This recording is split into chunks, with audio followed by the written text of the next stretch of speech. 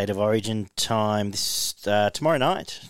Tonight, by the time you blokes listen to this, and ladies listen to this, it will be State of Origin 1 from Accor Stadium in Sydney. Barney, Dag and Ollie with you to look through the key matchups and what we think might happen to kick off State of Origin Game 1. Yes. Just what is it called? A series. That's what they play, a series. Alrighty. For the New South Wales Blues, James Tedesco, fullback and captain, Brian Tu'o, Katoni Staggs, Jack Whiten, Daniel Tupou, Jerome Luai, Nathan Cleary, Payne Haas, Cook, Paulo, Murray, Sims, Yo, the interchange at 14, Crichton, then at Liam Martin, Regal Campbell-Gillard, Ryan Madison make up the 17. For Queensland, Ponga, Cobbo, Holmes, Gay-Guy, Coates, Munster, Cherry Evans, halfback and captain, Tino Fosua, Maua Ali, Ben Hunt, Josh Papaihi, Kurt Capewell, Felice Kafusi, Ruben Cotter locks the scrum, Harry Grant on the bench with Lindsay Collins, Pat Carrigan, and Jeremiah Nanai. It started raining outside, actually, which was weird when I went to put the kids to bed, but weather looks good. Cold and I guess a bit of a typical sort of dewy Wednesday evening track, Barn. Initial thoughts on how these teams line up? Yeah, it's always a pretty grizzy affair out at Homebush there. So you're probably not going to see blokes screaming down the wings and running away from everybody, but I like both teams. There's not a lot of selections that I'm not too sure on, but there's two out of this New South Wales team that I'm a little bit concerned about, to be honest. Tariq Sims probably doesn't, in my opinion, deserve a spot in the squad. I think Frizzell would be better on the bench, and I think Liam Martin would be a better option to start in this team. I understand what Tariq Sims did last year on the back of not great form. He came in and had a terrific impact on the Origin, but I'm not sure he can do it. He can back it up and do it again 2 years in a row. He's basically turned himself into a battering ram front row forward, and picking him on an edge worries me. And Whiten is the other one in the New South Wales squad. If you really do have to pick him, which I wouldn't have, you would be picking him in the 14, in my opinion, and you'd be having Crichton starting. The fact that they're going to play him in centre, his last couple of performances in the centre position have left a lot to be desired, honestly, especially in defence. He got stood up a few times by, I think he was on Gay-Guy's side, and he made him look like an average, very average defender at times. So, to me, they're the couple of question marks I have with the New South Wales team. I might butt in and... you're going to keep going? Just get everyone's thoughts on New South Wales before we get to the other one then. Do you have anything else to add? Or are you about to move on? No, I was going to Queensland. Yep. Ollie, any thoughts? Well, my concerns are pretty similar to Barney, but I guess I'll add to that. The concerns that a lot of people have had around Damien Cook. We all had Apisai Coruscant starting at hooker. I think a lot of that is out of form. But when I think about it, I'm fine with Cook being selected for now, because usually, even when he has been a little bit out of form, he turns up when it comes to Origin. And he's one of the key components of that Brad Fittler era. He came in as Freddie came in as well, essentially. So I'm fine with him getting this crack, but I feel like, let's just say Queensland wins this game and Cook doesn't have the best performance, you would have to think he's probably one of those changes Freddie makes for game 2. But for now, I don't know about you boys, because again, we all had Coruscant in our side. What are we sort of thinking about Cook being in the team? Because for now, I'm still fine with it. I'm not upset about it. I just would have picked Appy on form and combinations. I think Appy is great at... Cook either runs or he doesn't, is basically what we get from Cook. And he doesn't just have a forward pack made for fast play the balls, which is bread and butter. He's got his mate Cam Murray there. But the rest of these, I suppose Liam Martin does a little bit and Campbell-Gillard, but it doesn't feel like a team made for that, which isn't necessarily which I think is a forward pack that would suit Appy better, and then having the natural combination with Yo and Cleary as the first and second, third, and Luai outside him is sort of fit better to me. And but maybe think. That said, I don't think Cook's going to let anyone down. He's not going to miss tackles. He's not going to. What you see is what you get from Cook. If you get a bit of space, he's going to run and he's going to be dangerous. But I just would have picked Appy on form. I would have, and I echo Barney's sentiments with Whiten. But I'll let you finish off first, Dol. Oh, I absolutely agree with the Appy. I would have picked him just for his service out of dummy half. But the only reason that I'm not so upset about Cook being picked is the fact that I think New South Wales, I'll get to it more as we go through, but I think New South Wales are a more adaptable team and they can play off the back of slow play the balls more than Queensland will be able to. And I think Queensland will need the speed of the ruck more than New South Wales will. And I think the plan will be to do just that. And I think the reflection of that is not having Addo-Carr, because he's the one that is half looking for the broken play. And I think they'll want to speed it up early, and I think they'll slow it down after about 20 to 30 minutes. But we'll get to that. Well, heading into 2021's series, one of the concerns I think we had was that New South Wales edges, Brian To'o and Josh Addo-Carr at the time, not the biggest wingers, and you sort of want traditionally in Origin, one of the bigger, lankier wingers that could sort of get up, jump for the high ball. It worked out, obviously, for New South Wales last year because Tom Trbojevic was there and able to drop back as well. But again, this is more sort of a question I want to put to you guys, because the past couple of years when Origin's come around, we've all sort of unanimously agreed and touched on Daniel Tupou, a guy who's never really been out of Origin form, but just sort of not been picked. And I think in our lineup prediction show, we sort of acknowledged that he probably should be there, but we didn't necessarily think he would be picked. He has been picked now. One of my questions, I guess, to you guys is, if Tom Trbojevic was fit and playing in the centres, would he be there? That's just something I'm sort of thinking about. Could Addo-Carr potentially still be there, and they still go with Tom Trbojevic being able to sort of drop back for To'o or Addo-Carr and play as that sort of that big body out on the edges? So is this Daniel Tupou selection, I guess, more influenced not by the form of Josh Addo-Carr, but the absence of Tom Trbojevic? Yes. Or Latrell Mitchell. Or Latrell, or both, because both are, 6'3". I think Tommy's taller. But, Tommy's a fraction taller, but they're both 6'2", 6'3", 6'4", and they as you mentioned, they do have the ability to drop in and behind, or even just stand next to a shorter winger, and when the ball comes down, they're in and around the ball. So, I think you've hit the nail on the head there, mate. But it does become quite stark when you actually look at these teams on paper. Just the aero dominance that Queensland could have with Cobbo, Coates, and then you throw Nanai in as well, who we know what he's been doing all year. So before we move on to the wingers and those different positions, do we have any questions around the Queensland? Just to finish on Whiten, the fact that he'll be marking Val Holmes. Val Holmes in the last few weeks has made some good centres look very average. He's in very good form and he's fast.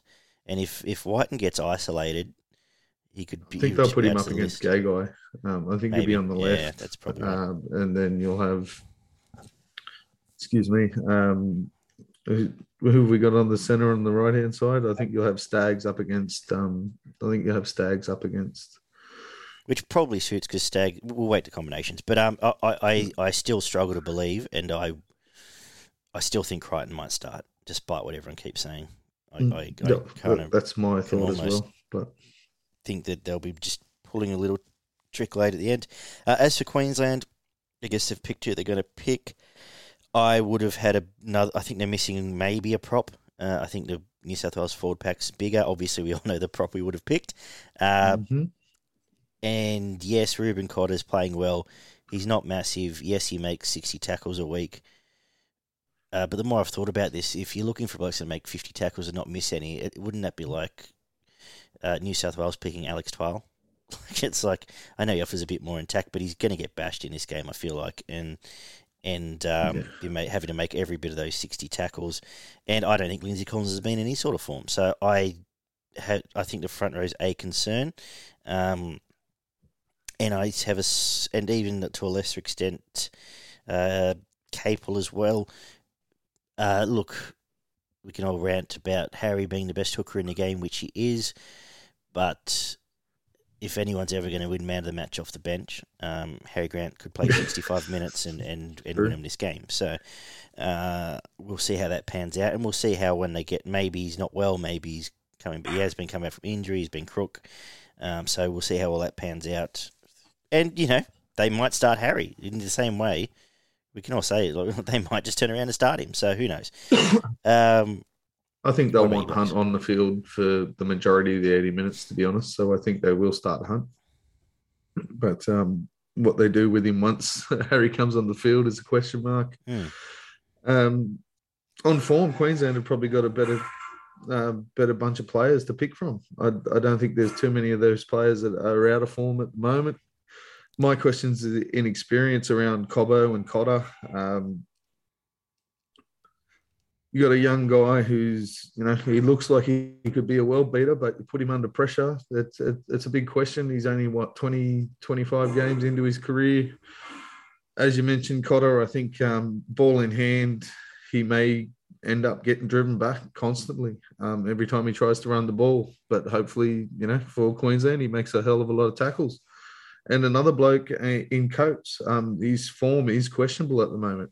He does come down with a good jump and scores tries for Melbourne when he's jumping over the top of people, but I haven't seen him do much else. I would have picked Tuolangi. If he's going to be picking up the ball out of his back end and trying to run into the teeth of the forwards for New South Wales, I can see him getting dominated ball in hand, and unless they're down in the 20-metre line and attacking New South Wales try line. So, make a very good point. I think Queensland have picked a form side, a more in-form side from 1 to 17 than New South Wales. Ollie? Well, and we've spoken about this before. This has been set up perfectly for the classic Queensland ambush. Not like a dominant Queensland side who everyone's just tipping to win like the 8 in a row. A classic Queensland ambush. They've got the form players. They've actually overall got more Origin experience in their side than New South Wales as well. Of course, that would be coming from select players, but those select players, Munster, Cherry, etc., Origin football. They played a shitload of Origin football, and those young guys who are in form at their club sides coming into play Origin are only going to benefit from playing around those guys, especially the young Cowboys boys coming through as well. But the only real changes I'd make to Queensland are pretty much the same that we'd make. It's only those couple of changes. Obviously, Mo comes in for Lindsay Collins. You probably start Mo over Ruben Cotter, shift Mo obviously to prop and Tino to lock. I think that would probably make the most sense. But then again, other than that, you wouldn't really change the Queensland side, especially with Harry. I take it if Harry was fully fit, didn't have the groin concern, and was not ill, I take it he probably would be starting. And again, both he and Hunt are probably going to play most of this game. Well, I think you can take the number off Cotter's back and put it on Tino, because Tino's going to be playing 13. He's been pushed up into the front row for the first 20 minutes. When it's down and dirty and Haas and excuse me, and Paulo are running off the back fence straight down the middle, you're going to have Tino there as a big body to do a bit of defence, try and put some impact into that defence. And Cotter's not going to be the ball player when they're trying to shift to edges and, the forward link to the backs. It's going to be Tino. The concern I have with that, we may as well we'll start with the forwards, but if New South Wales kick off, Papali'i has the first hit off, Tino has a second, all of a sudden you've either got Capel or Cotter, and they're going to pick that tackle to just pick them up and take them right back to where they started. And 100%. That's when the crowd gets into the game, and that's what will set the tone. And that's where I would have had a bigger body starting. And they could have had Papali'i, Mo into Tino, and that's a different tone altogether. And I didn't mention Collins, but to me, he's a question mark. He is the only question mark I have in that Queensland selection team. As you mentioned, his form is been piss poor realistically, and he's not a massive he's a massive guy, but he's not that big, thick body that runs through the middle of the field. He's realistically probably should be a back rower, but he's not quick enough. So if he's going to be running into the middle with Paulo and Haas and Madison and those guys, they're going to hit him around the middle and they're going to drive him backwards. So yeah. So sorry, go on. Sorry to interrupt, but is this really? And again, I'm not trying to be like a conspiratorial Titan supporter or anything, but can we largely really put Lindsay Collins being picked over Mo Fotuaika to much more than one's playing for an informed side, the Roosters, and one's playing for a shit team, the Titans? Because again, like, I agree with you guys, like, in terms of tactically, it doesn't make sense either. It's in terms of form of the individual players, it doesn't make sense. Lindsay Collins does have good form in the Queensland camp, but so does Mo. Yeah, they both. There's not a day in the world that I've watched both players that I would have picked Lindsay over Mo. I would almost, I would be considering starting Carrigan at lock, put it that way, for all the reasons I've said about having some size and getting the game underway. But very quickly, before we get into a full analysis of the forward pack, Billy Slater, Cameron Smith is the new coaching staff, as Ollie can attest to after his breakfast this morning. What did you learn from in there as well, and JT? Yeah. What did you learn from them this morning, Oliver? And what influence do you think they will have across this squad? Well, I've said this just sort of in general about Origin coaches before. It's more a mentoring role. It's not about being an out and out coach tactically and stuff like that. So you do want your your Origin legends for either side. That's who you sort of want as your coaching staff. And arguably more than anyone else, Slater, Smith, and Thurston. Could you think of three better mentors in the Origin arena? And you know what as well? It was just sort of, and again, I know this isn't a huge thing, but literally walking around Parramatta today, the different Queensland players were sort of off, doing their own thing. They were walking around. They were chatting to fans. They were having a laugh. They were doing a bit of whatever. And again, I saw Slater and Smith. They weren't around any of the team or anything. They were just off on their morning walk. Now, to me, I sort of see that as a bit of leniency as well. It's not sort of fully structured. Come on, boys, we've all got to be together at all times, sort of, which I think, at least I've sort of heard coaches in the past have sort of do. Everyone's got to be together. It's sort of that more leniency. Then we'll all come together and we'll sort of do our thing at training, etc. So I think it's more about being a mentor.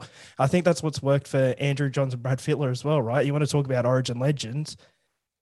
There's two of them. And I think at the moment as well, especially when it's sort of fresh, when it's sort of new as well, and those guys coming in. And you know what? Mal Meninga was a great coach for years, obviously. But I think what's important too when bringing in a coaching staff for Origin, you want to bring in the players who inspired your current squad. Now, a lot of these Queensland players, again, it's not a huge thing, but a lot of these Queensland players just would not have watched Mal Meninga growing up, right?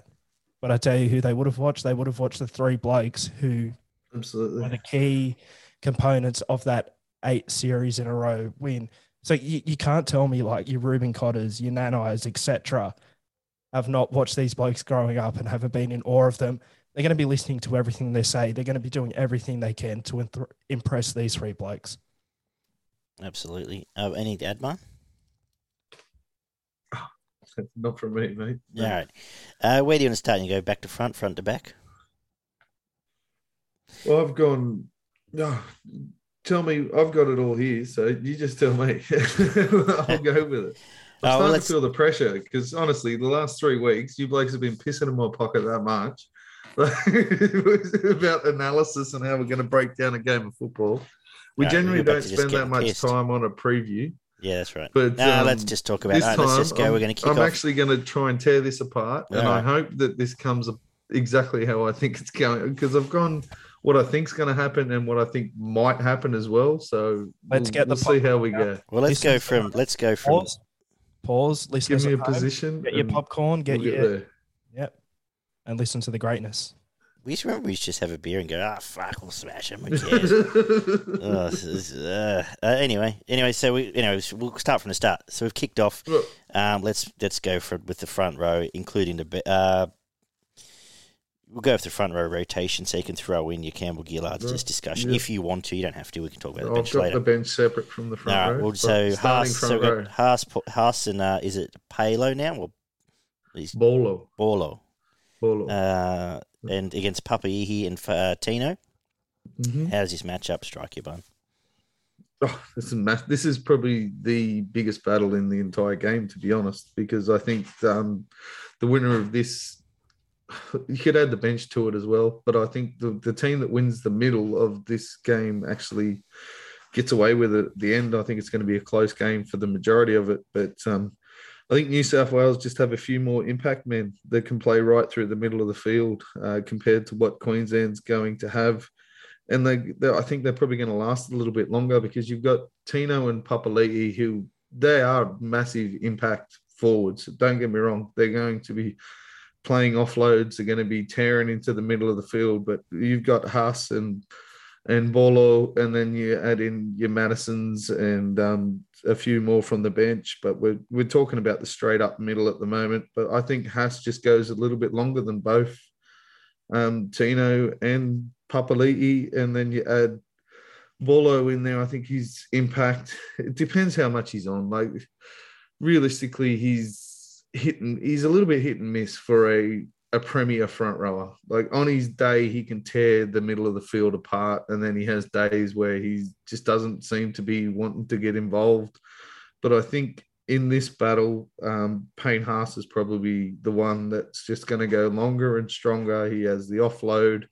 He can defend. And at the end of the day, if there was one front rower out of these four that you could put out there and tell them that they needed to play 80 minutes, Payne Haas could do it. So I just think that the New South Wales engine room will run a little bit longer than Queensland's will. Oliver, anything to add there? Well, it's interesting what Barney said because it might be a little inkling of his prediction. However, it's a really close matchup the more you look at it, especially the form that Papali'i's come into in recent weeks. Probably about a month ago, you'd go New South Wales wins the battle easy because whilst Junior Paulo has not been the same player, and we've said it before, not been the same player as he has realistically since 2020, he's never really been bad either. So hopefully by that, you'd think he sort of just by association sort of steps up in Origin. He's going to have to against Tino and Papali'i as well. But I agree. I think it's going to be a grind in the middle. The first 20 minutes are going to be rough and tough, and I think it's going to come from these four blokes predominantly, especially what I believe Daggy brought up with Queensland's forward pack overall.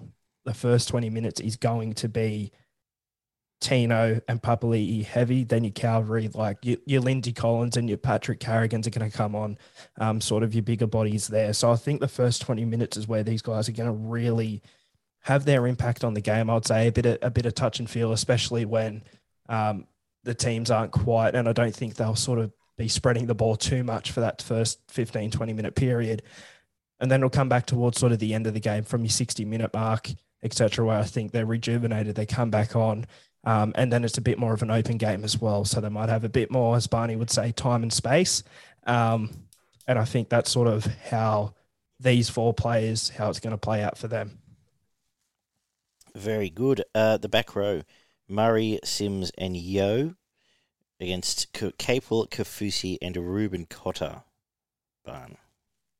I just think there's more pace. There's more leg speed in the New South Wales team than there is in the Queensland team. I think this is probably the biggest uptick in the New South Wales team that you could find. I think Sims will end up reverting to being a middle player, and they'll rely more on their bench to add a little bit on the edges there with what the guys that you're going to come off the bench. But realistically, I can't see Capewell being a ball player, and I can't see Kaufusi being a ball player either. They're basically going to be the guys that are going to run the tram lines and hopefully run over the top of centres and wingers and halves and maybe score a try here or there. But if you put that up against your Yos and your Murrays, the blokes that have second phase play, strong strong leg speed. They can play before the line, can play in the line, and their defence is fantastic. They generally don't miss tackles. I think New South Wales have got a massive advantage in the back row. I agree. Hoping Camero, I assume Camero's fit. As a sensational, interesting thing you talk about ball playing is what they're obviously going to have roles, but whose role is what? Given when you throw Paulo into that, you got 3 link players there, Paulo, whatever they call him these days. Junior into that. I don't think he'll play ball. If they're going to take it, you'll one play job second here. Phase. It'll be straight up the guts and an offload. Right. And I'm assuming Murray's there for his 56 tackles and quick play the ball. So they'll keep it simple over Yo. But they've got that option. The point is they've got a bit more, I think, skill than the others. Kaufusi will tackle his ass off and work very hard. But if you just take that slit of the 2 team lists, it does look like a lopsided. You got 2 blokes that we talk about in the top 5 players in the game regularly against. And ball players as well. And ball players against 3 blokes that are basically feel like they've been picked to make 140 tackles between them. Carrigan playing, I assume, will play 45, 50 minutes will help counter that because I think he'll get to the stage, he'll get to that level at some point. And we'll get to the bench, but Ryan Madison could actually be a massive, massive tick for New South Wales because he will, in the back half of this first half, be the one standing with 3 blokes on him and getting that space to get popping a ball out to a Murray or a Cook, and that's where points will come from. So that is, we talk about Tarek Sims. Geez, you'd be licking lips if you had Angus Crichton wearing the 11 with his 2 mates around him, but he's not. So big game for Tarek. He'll either secure his spot for the rest of the series or be very much exposed. Ollie. Yeah, well, I sort of look at this again like the last one, sort of the little periods, because it's the starting forward pack, right? So these guys are probably going to have around 20 minutes to start the game in that period. I'd say New South Wales are probably going to be dominant overall, but especially here with Murray and Yo, when the ball starts getting spread out a bit more and when the 2 sides start to get a bit more creative with it, Yo and Murray could arguably be the catalyst for this in terms of that sort of quick play, that ball playing as well. But this is going to be a big game for Felice Kaufusi, I think, especially compared to what he's up against and who's beside him. Reuben Cotter and Kurt Capewell were not bad players by any sense of the imagination, and they both deserve to be there. But the way Queensland side set up, Kaufusi's really going to have to put in a shift again, especially for that first 20 minutes. We've seen Kaufusi for years now as sort of a consistent Queensland and Australian player who does his job and fits well on the side. I feel like this might be the year where he sort of has to put in that extra effort, and we're going to have to start noticing him in particular if Queensland are going to be any chance of getting on top of New South Wales in that first 20 minutes, especially up against your Murrays and Yos. And if Tarek Sims has sort of played into form here as well, that's only going to add nightmares for Queensland. So overall, obviously, I think New South Wales are going to have the advantage and be on top to sort of start the game here with these 3 players. But if Felice Kaufusi can put in that shift early, he's going to have a real big impact on Queensland. And again, it's going to be a bit different because the likes of a Yo can play 80 minutes. Murray, if he wasn't just coming back from injury as well, but again, probably still play 60 or 70 minutes. He will still be there for a large chunk of the game. So I guess we don't really need to talk about sort of necessary periods for them. But the one thing I will say is when Ryan Madison likely comes on for Tarek Sims, the way Queensland reacts to that could decide the game, really. The dummy halves, Damien Cook, Ben Hunt, and you can, for the sake of argument, throw Harry Grant into this discussion. Ollie, do you want to lead us away? Yeah, so Harry Grant's going to be there for the majority of the game. In the early stages, I think Ben Hunt will play a very traditional hooker role because that's what he's there to do. But about 15 minutes into the game when Harry comes onto the field, I think that's where we'll see that shift. I feel like Harry will be the hooker for most of the game when he comes on. Ben Hunt will be playing more as sort of a third half, and I believe, was it in 2020, could have been even 2017 at a stretch. No, it wouldn't have been. 2020, I think, where there was that 20-minute period that sort of won Queensland one of the games there where Cherry Evans, Munster and Hunt, those three players were playing with three halves on the field and they were all playing as halves and it ended up working out for Queensland. I feel like this is sort of the idea from Billy Slater, but it's not just going to be a 20-minute period. It's going to be the majority of the game with Harry Grant playing at hooker. I feel like overall in terms of the hooker position, Queensland's got to have the tick here. Again, it's if by association that origin form can sort of come back for Cook. He can be deadly, but I just think what he's up against and sort of what Queensland are looking to do here with Harry coming off the bench and Ben Hunt starting, I've got to give the tick to Queensland. I can see, yes, as I said, if anyone's ever going to win man of the match off the bench, I think Harry Grant, if Queensland to win, it's going to be back of Harry Grant, one, being fit and well, and two, creating that doubt. He's outshone Cook a number of times in the last couple of years. His ability to engage both markers and almost the first defender a lot of time and then pick where he wants to go or pick off someone is scary, especially the combination with Munster when they want to run that ball. And I think he holds a lot of the key to this game. I think the other two are serviceable and be fine, but I think he'll be the big talking point, Barn. Yeah, I think the first 15, 20 minutes of this game, I'm expecting New South Wales to want to play the first 15, 20 minutes of this game really quickly. Gas out your Tinos and your Papali'is, play in and around the ruck. Damien Cook getting out, putting blokes into half gaps and then, bending the line. If they can get quick play the balls for the first 15, 20 minutes of the game, I think this sets up New South Wales to win this game.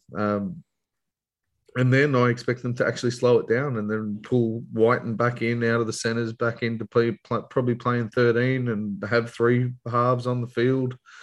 And then Crichton goes back into centre. And that's the game plan I think they're going to go with anyway. So if New South Wales can get the speed of the play ball for the first 20 minutes, I think it'll have a massive impact on this game. And Cook may actually look like the best player on the field for the first 20 minutes. The only problem is they don't have anyone in there to give him any real relief unless you're going to try and take him off for 15, 20 minutes and then get Luai and Crichton and the outside backs to share a bit of that work in the middle, but I can't see it happening. He's probably going to have to play 80 minutes and he's going to get slowed down at some point.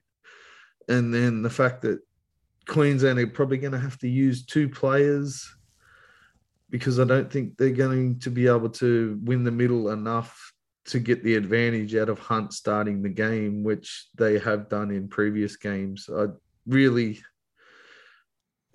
Harry Grant needs to start this game and he needs to play 80 minutes. They may change it before the game starts, but I can't see them, unless they dominate the middle of the field for the first half an hour, I can't see Queensland getting a massive advantage out of hooker, but using two players, they probably will get an advantage out of the hooker position. The backs, we get to the outside. We'll start with the outside backs first, centre and wingers, centre three quarters. Yeah. You can just do wingers, you can do all four. I've got wingers, centres, yeah. All right. Tuo and Tupou against Coates and Cobbo. Excitement seeing Cobbo, excitement machine Cobbo, and out-of-form Coates against arguably the best jumper in the game, Tupou, and the best workhorse winger in the game, Tuo. Barn, how do they match up? Oh, there's obviously an aerial threat from Queensland, and that's an absolute advantage, but they need to be able to park themselves down on New South Wales 20 to 30 metre line to get an advantage out of that.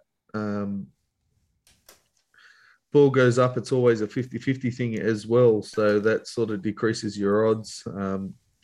New South Wales should have an advantage getting out of their backhand, being able to rest their forwards a little bit with To'o and Tupou. I know we've copped a lot of shit off a few different people saying that Tupou's soft and he doesn't do, but he does a lot of hard work out of his backhand and yeah. Yep. Anyway, I'll argue with those people when I want to talk to them. But yeah, Queensland have a better attacking threat, but New South Wales have a distinct advantage out of meters out of their own end. the advantage goes to Queensland realistically, because if they can jag 2 tries or 2 or 3 tries out of their wingers just with kick and hope to the corners, then it's an absolute advantage for Queensland. Queensland have the 2 wingers who can score from anywhere, which we don't have. Cobbo's your, well, ironically, your Addo-Carr or your Trell or your Jared Hayne that can come up with a single-handed play late in the game, late in the half, absolutely, to turn a 6-point lead into a 12-point lead or whatever it might be. And really looking forward to seeing how he matches up, whether he takes some time to get involved. I imagine he's going to be doing a lot of the kick returns early. I'm sure they'll try and kick and gas him and turn him around as much as they can. It does give him that option, the traditional Brisbane option of kicking behind him and making him turn and go back and work, particularly... Well, Ponga's not going to do it. I was going to say, particularly with a fullback who doesn't do a lot of it himself. So there is a short kicking plan that they could use to much better effect than trying to go aerial here. And you'd think, as you've said, with their forward back, they'd be in a better position to do so. You know what you're going to get... what more can you say about New South Wales wingers is that then you can have 99% confidence in what they're going to deliver you. They're going to give you the work, they're going to be solid, and it's almost an area you don't have to worry about beyond... Realistically, they've tried to take out one attacking position by putting Tupu on one wing. So they've basically gone, well, you can't kick to that wing, you're going to have to kick to Tuo. And he's going to run through. They tried that last year, and it didn't work that well because you had, Whiten or whoever was in the centres coming in. It'll probably end up being Crichton to cover in behind him. But they're hoping to take 3 tries and make it 1 over the top of To'o. But Ollie? Well, in terms of the different areas or positions on the field, this is probably the most exciting, I'd say. But of course, wingers are exciting. But looking at the 4 wingers on display, I'm very excited to see what we could get from each one of them. Yeah, absolutely. Brian To'o, for one, I think since coming back from injury, he's still been good, but he's not the Brian To'o that runs 300 metres a game and does a whole lot of work of old. He's only been running 200. He's only, which again, he also hasn't had to. I hate bringing this up, but it is something where he's had a drop off, but he's still. But now he's got he's got May and Targo to help him, whereas last year he had to look at Charlie Staines on one wing, like. Of course, and I think that has a lot to come into play. So it will be interesting to see when he's got Tupou, Staggs, and Whiten, like the impact he has on this game in particular. If we can see sort of a possible return to form from him, because if we do, New South Wales could win the winger battle based off of Brian To'o alone. However, I have to agree with both of you that overall Queensland have got the in-form wingers. They've got Coates, give or take, but they've got the better suited wingers. A variety of options in attack, as you guys said. So it's easy on paper, at least for now. You got to go with Cobbo and Coates, and we've been singing the praises of Cobbo for weeks now as well. And this is where it's got to continue and take him to that next level. The centres, Staggs and Whiten against Holmes and Gagai Oliver. Well, there's the one, I won't say sore thumb sticking out. There is that one elephant in the room, Jack Whiten. And again, this is just my brain sort of thinking of different things. And of course, Crichton could start. There's a good chance he will. However, for now, I look at this as possibly you talk about Harry Grant. We talk about Harry Grant and Ben Hunt and how if Grant comes on, Hunt can play sort of a third half. This could be trying to combat that, whereas when they come on, you possibly bring on... This will be exactly what happens, is when Harry Grant comes on, Whiten will go back into 13 and they'll both have 3 halves on the field. Playing almost guarantee that exactly what will happen. I'm glad we're on that wavelength. That's sort of what I'm basing this whole Whiten thing on. If he starts, which now that we've sort of thought of this, that you know what, he probably will start now. Kotoni Staggs, I think at the start of the year, was letting up a little in his attack and not bringing the same attacking flair. We mentioned that. However, I think his defense improved in those games. And of course, because defense isn't as flashy necessarily, it wasn't being noticed a whole lot. However, his defense is obviously, his defensive improvement, I should say, Massive. is going to help him here in this game. But you've got Valentine Holmes, who's been played back into attacking form as well. So I think you're going to have to heavily rely on Staggs being that defensive player and Holmes being that attacking threat, which is why I think probably it'll match up Staggs up against Holmes, because I think Staggs is probably the best option to try and stop Holmes with the current form he's in. And that's Munster's preferred side. That's the only thing that worries me, to be honest. He loves going to that left-hand side. And I think Gagai as well. There's a whole meme and everything about how he turns up for Origin, etc. And I think this is sort of built up for him to have a solid performance in the Origin arena again. Obviously, at Newcastle, hasn't been the best. He started off the season well. I believe he was injured for a period there, wasn't he, as well? He was, yeah, 3 or 4 weeks. Yeah. So I think with Gagai, it could be hit or miss. We might not get the best Gagai performance, just based on sort of coming back to his club. He started off the season hot, but then again, we could see the Dane Gagai of old. And if he matches up against Whiten for, let's say, the first 20 or so minutes until Harry Grant comes on, he'll have the best opportunity to get back to his Origin form. It's very interesting. In a way, I'd almost rather see Staggs on Gagai because they're both bully centres. They're both, in these sort of games, want to try and get an early shot in and sort of be the one that stamps a dominant, stamps themselves as the dominant force over their opponent. So it'll be interesting to see if they do start off that way, because Staggs and Holmes is interesting because you mentioned the Munster factor, but Staggs is, and he's quite good at picking his spots, but his first instinct is to rush up and hit, rush and hit, and Holmes's pace, maybe can counteract that with the right people around him. So interesting to see which way they do line up, as you've said. I don't think one's going to let anyone down necessarily, but he's now played 5'8" for 4 or 5 years, and it's a hard thing to then either be expected to mark Holmes with the form he's in, or an Origin Gagai as such. So, Barn, you'll cover this off a bit better, and your wheels are ticking there, Ollie. Can I just on that as well?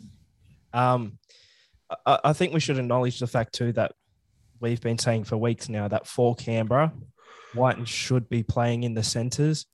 Maybe Freddie's just had that sort of spark in his mind a little bit earlier, and maybe from this probably won't happen. If Whiten has a decent game in the centres for New South Wales and actually sort of proves it in a big game that he's a decent centre going back to Canberra, Sticky might go, oh, that's an option. What I'm thinking, we thought of it weeks ago. I think Freddie just trusts Whiten. He's been in the squad. I think the way that that Freddie wants to use Whiten is basically the Kikau Penrith factor, because you've got that left hand set up already. So I think in the first 20 to 30 minutes, you're going to see Whiten running directly at Gagai. He's going to be running straight at him, trying to run over the top of him. He's a big body, and there probably will be once or twice where he will leave Gagai behind him when he runs over the top of him, because his defense is, like, everyone says he's like the best defensive center in the entire competition. This year, he is far from the best defensive center in the competition. He's missed more tackles than I've noticed in recent memory for the 14 rounds. I think he's only played 10 of them. But the 10 rounds he's been there, he's been high on the stats of missed tackles in the centres. So I think you're going to see Whiten running directly at him, trying to gas him. He'll go back inside, and then you'll have Crichton with the footwork and speed, and they're going to pump that left-hand side, and they're going to try and work Gagai over. And then you have the winger trying to come in and cover him, or the second rower trying to cover him as well. And I can see Queensland leaking quite a few points on that left-hand side. I think they're going to target Gagai, and I think that's where a lot of points will come for New South Wales. I think Holmes and Staggs pretty much cancel each other out.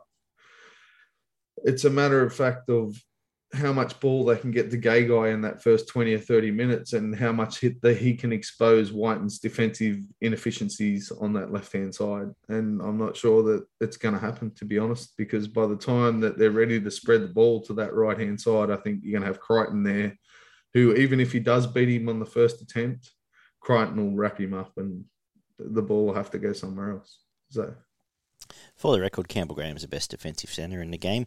The fullback is James Tedesco against Kalen Ponga. Teddy, I think, clearly gives a defensive advantage, potentially a read advantage, and is more than capable of saving multiple tries, which he has that tick over Ponga, in my humble. We'll see what Ponga does bring, because it is missing from his game. See if he can lift it this next level. We know what we get from Ponga with his sweep plays. He'll choose to chime in when he can. I can see Teddy will play like he has done, much more direct than he does for Easts. I think he'll just be looking left and right of the ruck, looking for just that half break, which he can make a full break and just be sniffing for offloads more than trying to dominate like he does at Easts. So... Back end of the half. First half, I can see Teddy more involved, but that'll be the natural result of what we've talked about with the forwards, I feel. But I think it's not really bringing much here. The best fullback in the comp has looked at the last month or so, so I think he brings that here, does he not, Barn? Oh, everything you've said, mate. On form, Teddy should win this matchup hands down, and it's going to depend on who's forward pack's got the roll through the middle and who's got time and space to expose the edges. Teddy likes to go down that left-hand side as well, so you add him in there with your Crichtons and your Whiten and, whoever else is on that left-hand side. Toto, I would imagine, is probably down that. No, it might be Tupu, but just, you got Luai and Cleary on the inside as well. And add in Yo and Murray and whoever else decides to pop up there. I think the right-hand side of the Queensland defence is in for a rough night, especially when you add in Teddy into that mix. Ponga's forms and his involvement is questionable for the entire year. When they're on top, he's a world beater. When they're getting pushed backwards, he basically goes missing. So... My turn? Yes. You pointed to Barney Daggy, but I just pointed then. What helps Ponga here? Because Teddy obviously gets the advantage on paper here based off of form, largely the past 3 years, right? Like, you got to go with Teddy. But I guess what may help Ponga, and Ponga has had a couple of really strong Origin performances as well, which he very well could do here.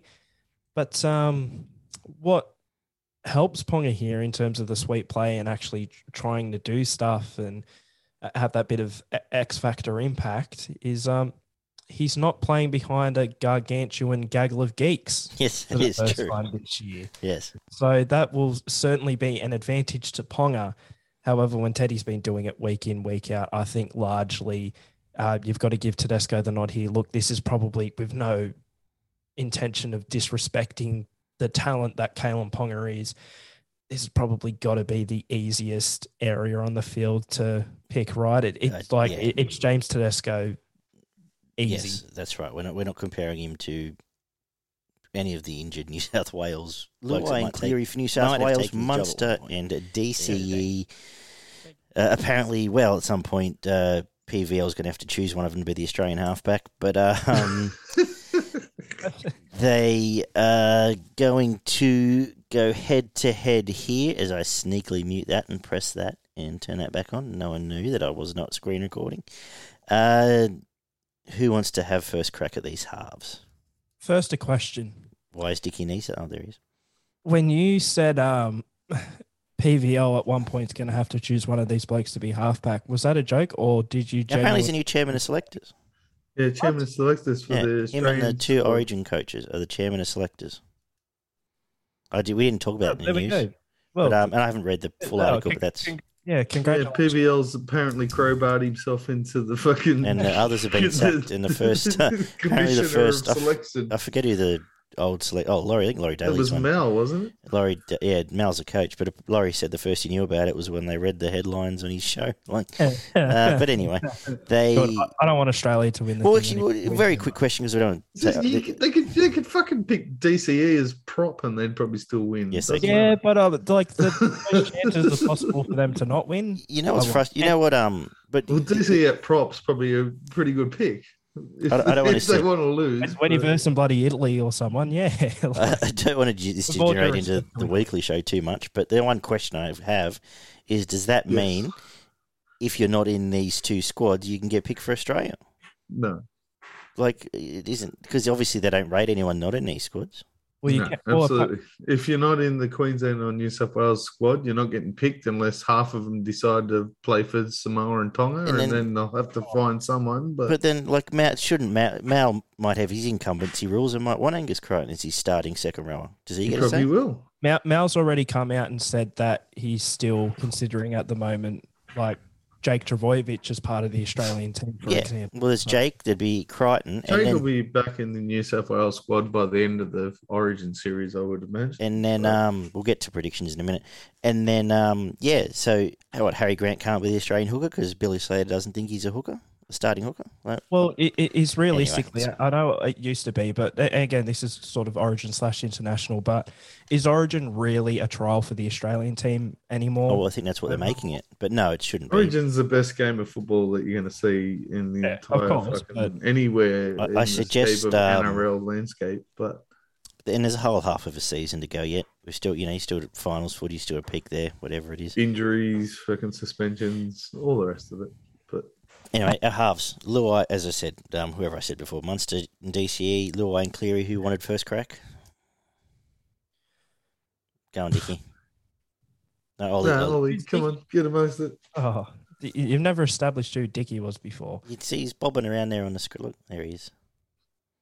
So Barney goes first then. Oliver, just get into it, Ollie. Fucking just do your shit, damn it. All right, but I'll have to go to the toilet first.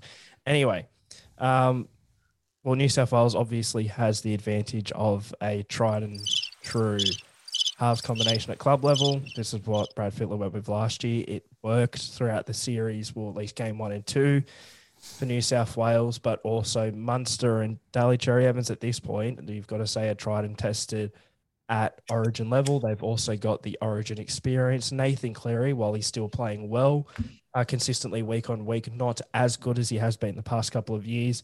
Cameron Munster coming back to form. I'd say Daly Cherry Evans has still been solid for Manly, not overall as good as he has been last year.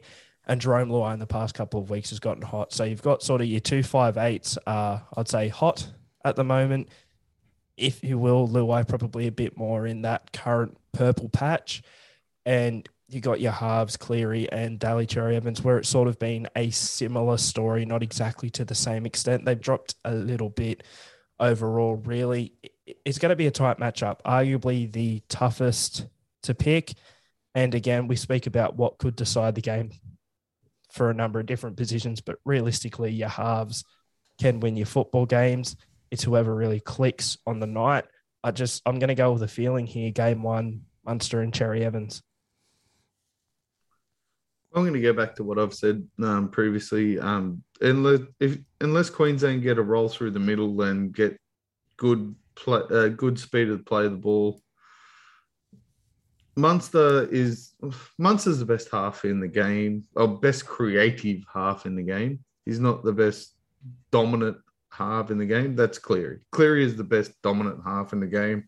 He decides where games get played. His kicking game is better than anybody out there. He's long kicking, short kicking, and his ball playing is as close to the best. But off the cuff, if you can get up and into your defensive into your attacking positions, Munster has the most creative ball playing game in the competition. So realistically, to me, they sort of they even each other out. So unless Queensland have the roll on through the middle, Munster will be dominant. But if the game gets slowed down to a point where the kicking game is all that matters, Cleary has a better kicking game than anybody in the competition. I think if it's long kicking game, short kicking game, attacking, defensive, whatever. Like you can put DC up there, and yes, he has a good long kicking game, but under pressure, he seems to sort of wilt. And if you have Luai on the outside of Cleary with a roll forward through the middle, New South Wales win this hands down. But I'm not 100% sure that I think this middle battle in this game is going to be immense. It's going to be 60 minutes of the 80 minutes of who actually is going to win this game. And if it comes down to that, Cleary will probably win New South Wales this game just with his pinpoint kicking game, because DCE has it, but he just doesn't have it as often as Cleary does. And yeah, Munster on the back of broken field play and up-tempo play the balls could tear New South Wales apart, but I just don't see it happening. So I've got a slight advantage to New South Wales only on the fact of the kicking game from Cleary, to be honest. Yeah, I would want to see Cleary. Look, I suspect New South Wales probably kick early. Early in the game and set their line like Penrith do a lot, I suppose, and just use their size and try and pin, like I said, pin your Cotters and your Capewells in their half before there's much momentum. Second and third hit-ups. I would like to see, and just get Ponga and Cobbo turning around, and that'll be the key. If they can do that, they will gas them. We've all spoken before, but Barney, I think you articulated it well 6 weeks ago when you said Melbourne at their best have the fastest and best 1, 6, 9 and 7 in the game. Ponga and DCE fit into that not far off. Ponga quick enough and with enough space can be dangerous, and DCE basically has to play Jerome Hughes, kick well, and run occasion. Run enough where he's drawing someone in it here and there. And I guess the sort of the 2.5 here is that you've got a number 9 in Ben Hunt capable of kicking 40-20 and very good at it, kicking 40-20s and pinning players perhaps from a different angle. So Harry can do the same job? 100%, actually. So, look, I am putting in this environment, I'm saying Cleary's most valuable, but terrified of a fit and firing, which is now Munster. If they've got the space and if they're starting to isolate your Whitens, he's going to go there time and again and be very dangerous. It's an exciting matchup, and we haven't even really mentioned Luai, who I think mainly he might have 5 or 6 involvements all game, and there'll be points from 3 of them potentially if he plays like he's been playing. So. Especially once Crichton's on that field. Very, very interesting matchup, but I'm with you. I'm giving decision to New South Wales on points with the kicking game there. We get to the bench, Crichton at Martin, RCG, and Madison against Grant, Collins, Carrigan, and Nanai. And I think it's a clear edge, even without Nico in the team, to New South Wales, just on the forward strength, because my biggest concern from the start, as I've said, is the Queensland pack matching up. I don't think, like we've all touched on Lindsay Collins enough, Carrigan is a star and will do well. And you're throwing what's Nano, 19?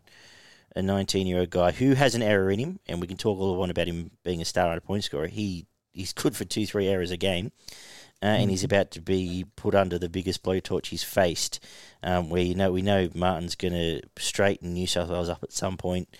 And we know RCG is going to just play on, set up sets for them.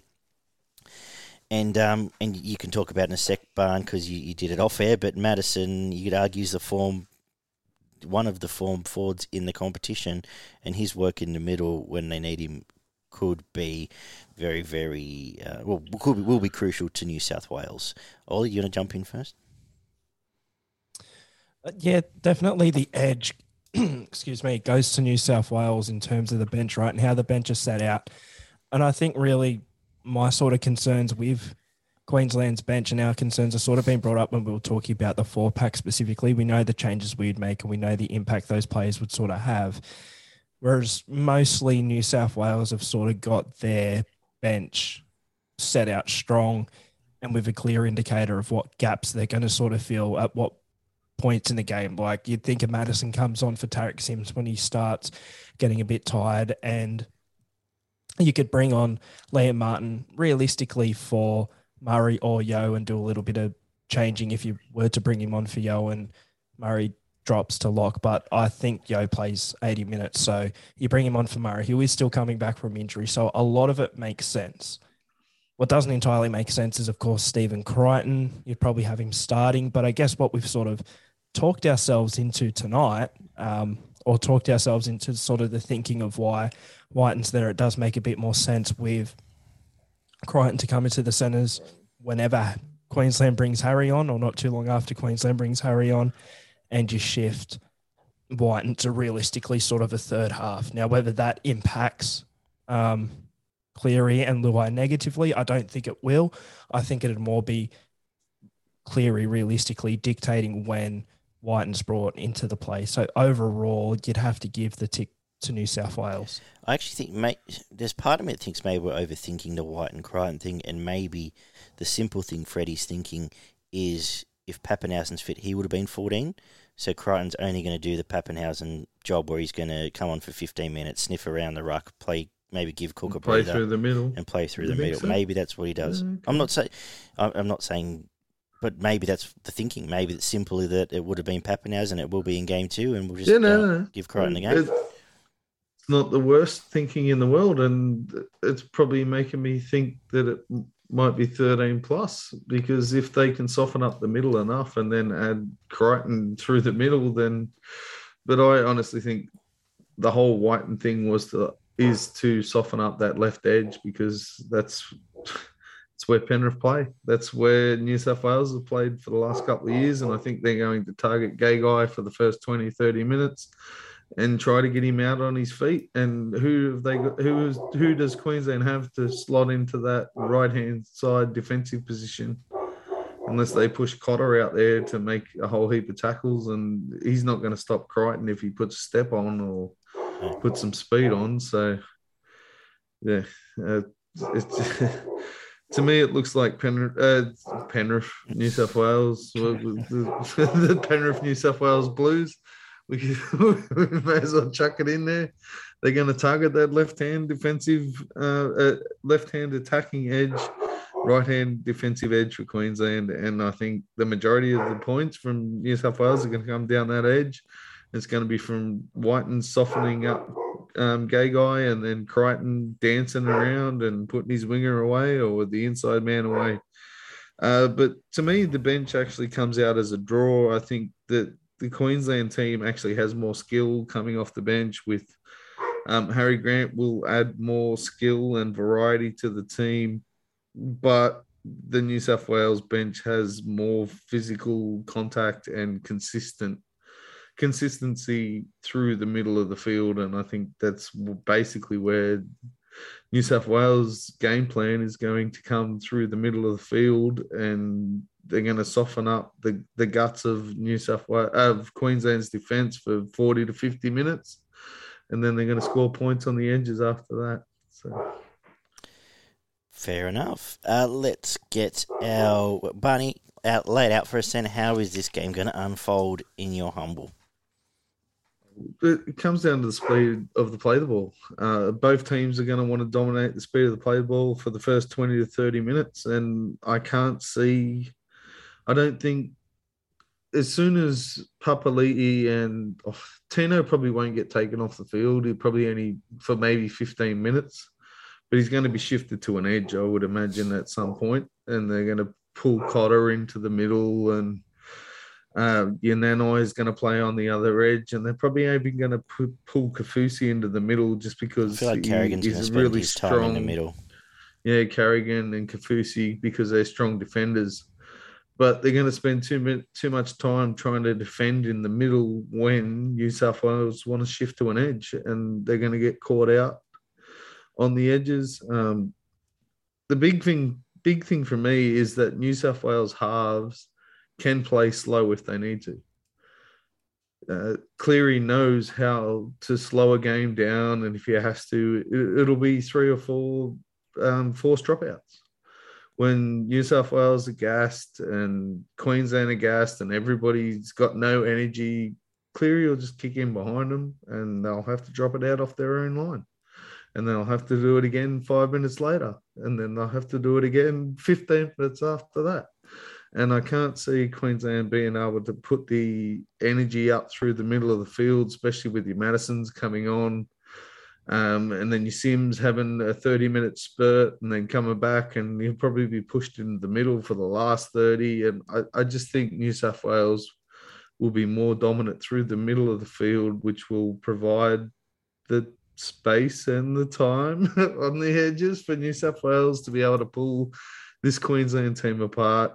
I don't think they'll, only because of conditions. I think the second game, they probably will blow Queensland off the field. And I think it'll be a 2-0 thing going up into Queensland, and they'll probably lose the third game. But I think New South Wales will dominate through the middle of the field, offloads. Because how many forwards in the Queensland team can provide offloads apart from Papali'i and Tino? Yeah, that's it. I can't see anybody. And then you've got Yo and Murray that can ball play on an edge. I wanted to go 13 plus, but I'm going New South Wales 1-12. First try scorer, I think Tony Staggs gets the first try. And then man of the match, I'm tossing up between Murray and Cleary because I can see Murray having a massive impact because they're going to target Yo because they know Yo is the guy that does it on the left. And I can see Murray providing some very good ball playing on the edges of the right-hand side of the field, and you might get 1 or 2 tries there early, and that'd be enough. Plus his 60 tackles to get him man of the match. Oliver. So again, this has been set up for the classic Queensland ambush. I've noticed a lot of time in previous years as well, but like obviously on paper, we've given New South Wales the most ticks, which seems to happen most years. Again, last year a bit of an exception because they went on and they really won game 1. However, again, for the reasons I said before, this is sort of set up for that Queensland ambush. I feel like we could see a situation here where the few imperfections New South Wales have come to the forefront because they're not necessarily, I wouldn't say prepared, but underestimated Queensland in certain senses, and Queensland's positives do have the ability to carry this game. Therefore, based on the previous experience for a lot of years, for some years in recent seasons, especially 2020, for the way this is just set up, the way Queensland have picked their side, the way New South Wales have picked their side, I'm going to go for it. I'm going to say Queensland 13 plus. Cool. I'm going to say Harry Grant is going to be the man of the match. Hunt, Cherry Evans and Munster are going to be playing well off the back of him. They're going to be getting great service from him all game, and I feel like that's going to have a big impact on why he actually gets it for me, and I think he'll run the ball well as well when he comes on. And my first try scorer is going to be Selwyn Cobbo on his Origin debut. Yeah, the only thing that I would say is if Queensland can get the speed of the play of the ball, if they do win the speed of the play of the ball, exactly what you said. You're going to have your Munsters, DCEs, kicking, running, ball playing on the edges, and they've got so much more speed than what New South Wales have got. So the only reason, like obviously I've said I think New South Wales will dominate the middle, but if Queensland can match them in the middle, they will burn New South Wales on the edges. Again, Barney, a lot of this does come back to that sort of, well, at least half Melbourne combination where they've got that speed in terms of the running game. And I think Grant... I just think New South Wales will be dominant in the middle, especially with their bench. But I think you're both right, but I'm tipping in this particular game. Well, I think you're right. The reason you're right, Ollie, is because the Queensland ambush is coming, but it's coming game 2 when they get to Perth on a dry track. But I think here... they will. I think New South Wales kicking and size. I've sort of talked myself into New South Wales because I wasn't as bullish at the start. But I think New South Wales. I'm going 1-12, but I think they'll be bigger, stronger, and Cleary will kick better and be man of the match and just be able to pin them, work over where they need to work over. and the damper conditions suit. But I do think once they get to Perth, they'll see what they're up against in Perth, and then they'll play much more expansive, and they'll play a much better running game, and try and run around New South Wales. Then Suncorp. Then they'll get here, and then we'll go to Suncorp 1-1, and then it'll be a cracker. So, but I think this. I think New South Wales. Tommy and Latrell back. I think New South Wales. Well, just Latrell.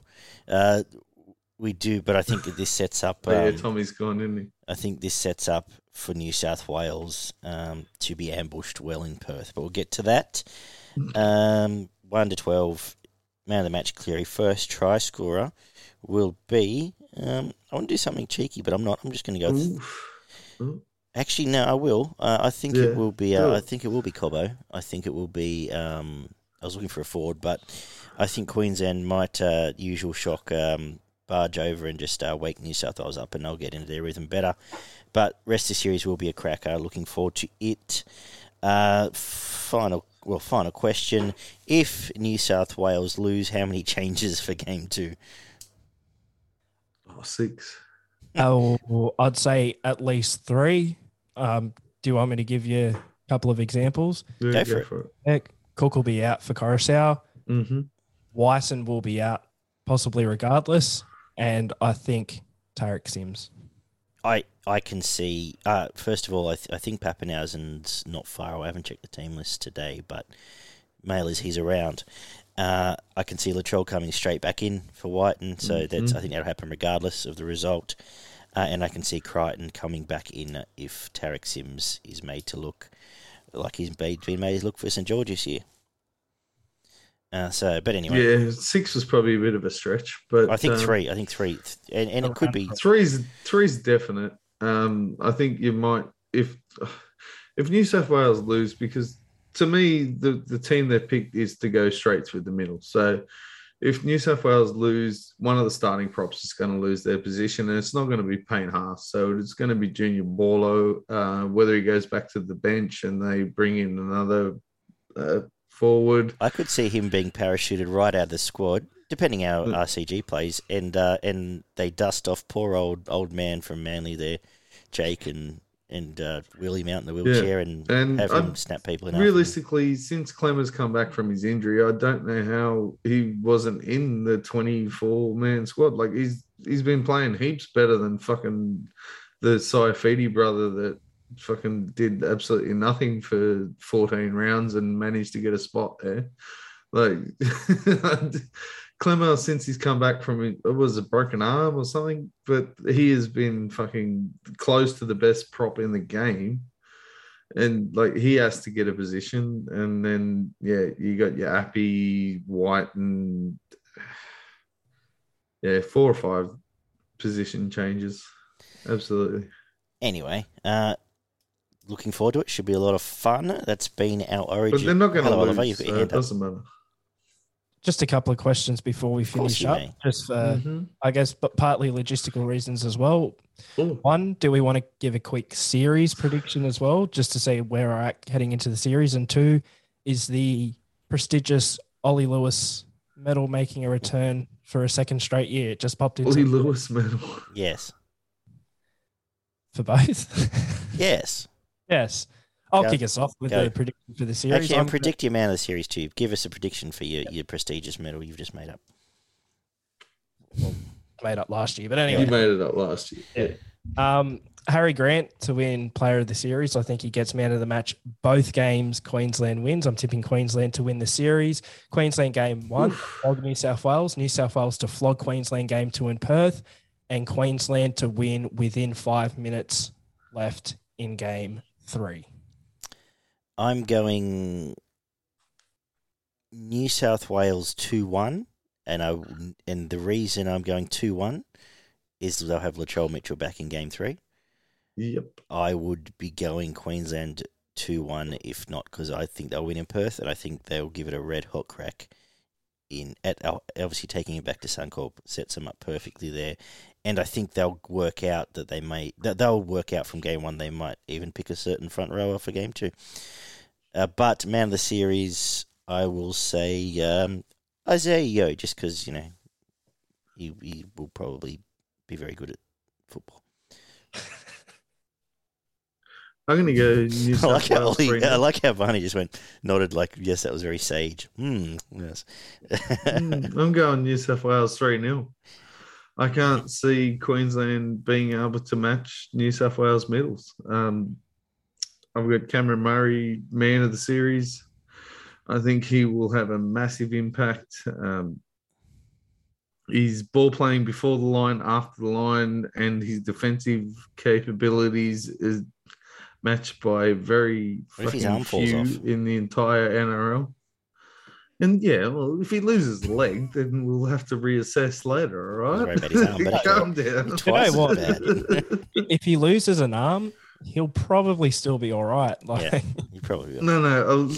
Yeah. A leg's probably worse, but yeah. No, Cameron Murray can tackle with the best of them. He's got an offload. He's got a play before the line.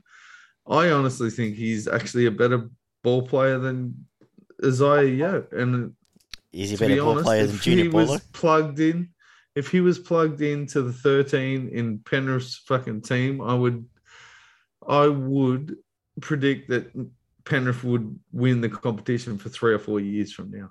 So, like, they wouldn't get beaten if he was playing 13 for Penrith. Barney, you're dropping But- a couple of bombs tonight. I must say so myself. They might still win with Yo. Then what?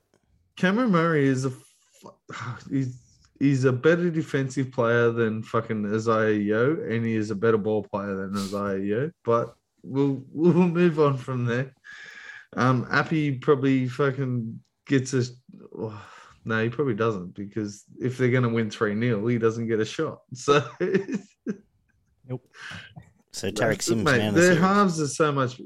Tarek Sims, he'll be gone after the first game, even after they win fucking 12-8 or whatever it is in the first game.